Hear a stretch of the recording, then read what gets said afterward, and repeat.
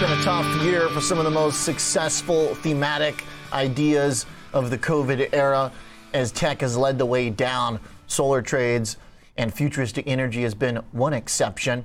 Let's talk about some of the thematic investing ideas of Global X ETFs. Michelle Kluver is a portfolio strategist at the firm.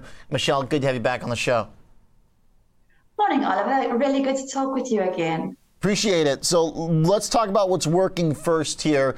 When we think about tech, the solar trade and the energy trade has been one that's done quite well. Walk me through the way you guys are seeing where that goes from here.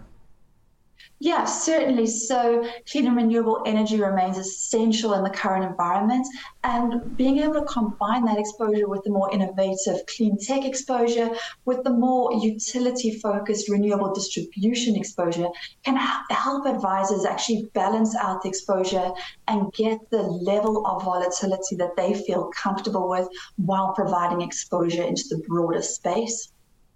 Now, as we've gotten spending from the government coming here, how does that affect the outlook and how do we monitor who's putting the money to good use? Do we know so far how some of the stimulus is working its way through the space?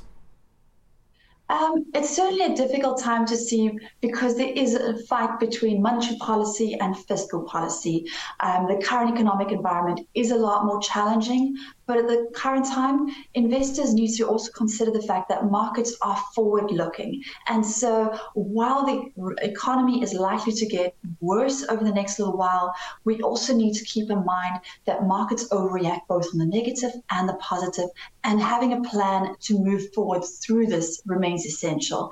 Obviously, fiscal spending will support in this area, but having a plan through it all is essential. What's the most popular fund in your guys' suite? You've got a couple different ways to express the future of energy. Yeah, so there's multiple different ways. Obviously, solar is a key one that's been very popular. And then obviously the areas that talk to commodities that benefit from future energy. For example, uranium. This is a key area that's been very popular. Also driven by increased use of nuclear power in Germany, with them deciding not to decommission 2 of their 3 reactors at the end of this year and instead hold them as reserves until April next year when they'll reassess the situation. So the big drop off here that we recently had is interesting, as so we've gotten this push again for crude oil back into $85. Is this pocket, we started the show talking with the guest that runs a fund full of exploration and production, E&P oil businesses. Basically, their case was that the situation we're in is going to push back and delay adoption of clean energy, not just because of the necessity for energy right now, but because it's going to cause people to realize the inefficiencies of some of the wind and solar trade. What is your response to that? Is this period going to wake up people's notion of what kind of energy truly runs the world? You only have to look at Europe to see the importance of energy independence. Not every country can have access to crude in their own backyard. And so renewable solutions are essential to countries being able to take back their energy independence and move forward. As battery storage improves, this will also improve the renewable technology discussion. What about just buying from somebody that's not Russia? Is that a solution? There's still always the risks.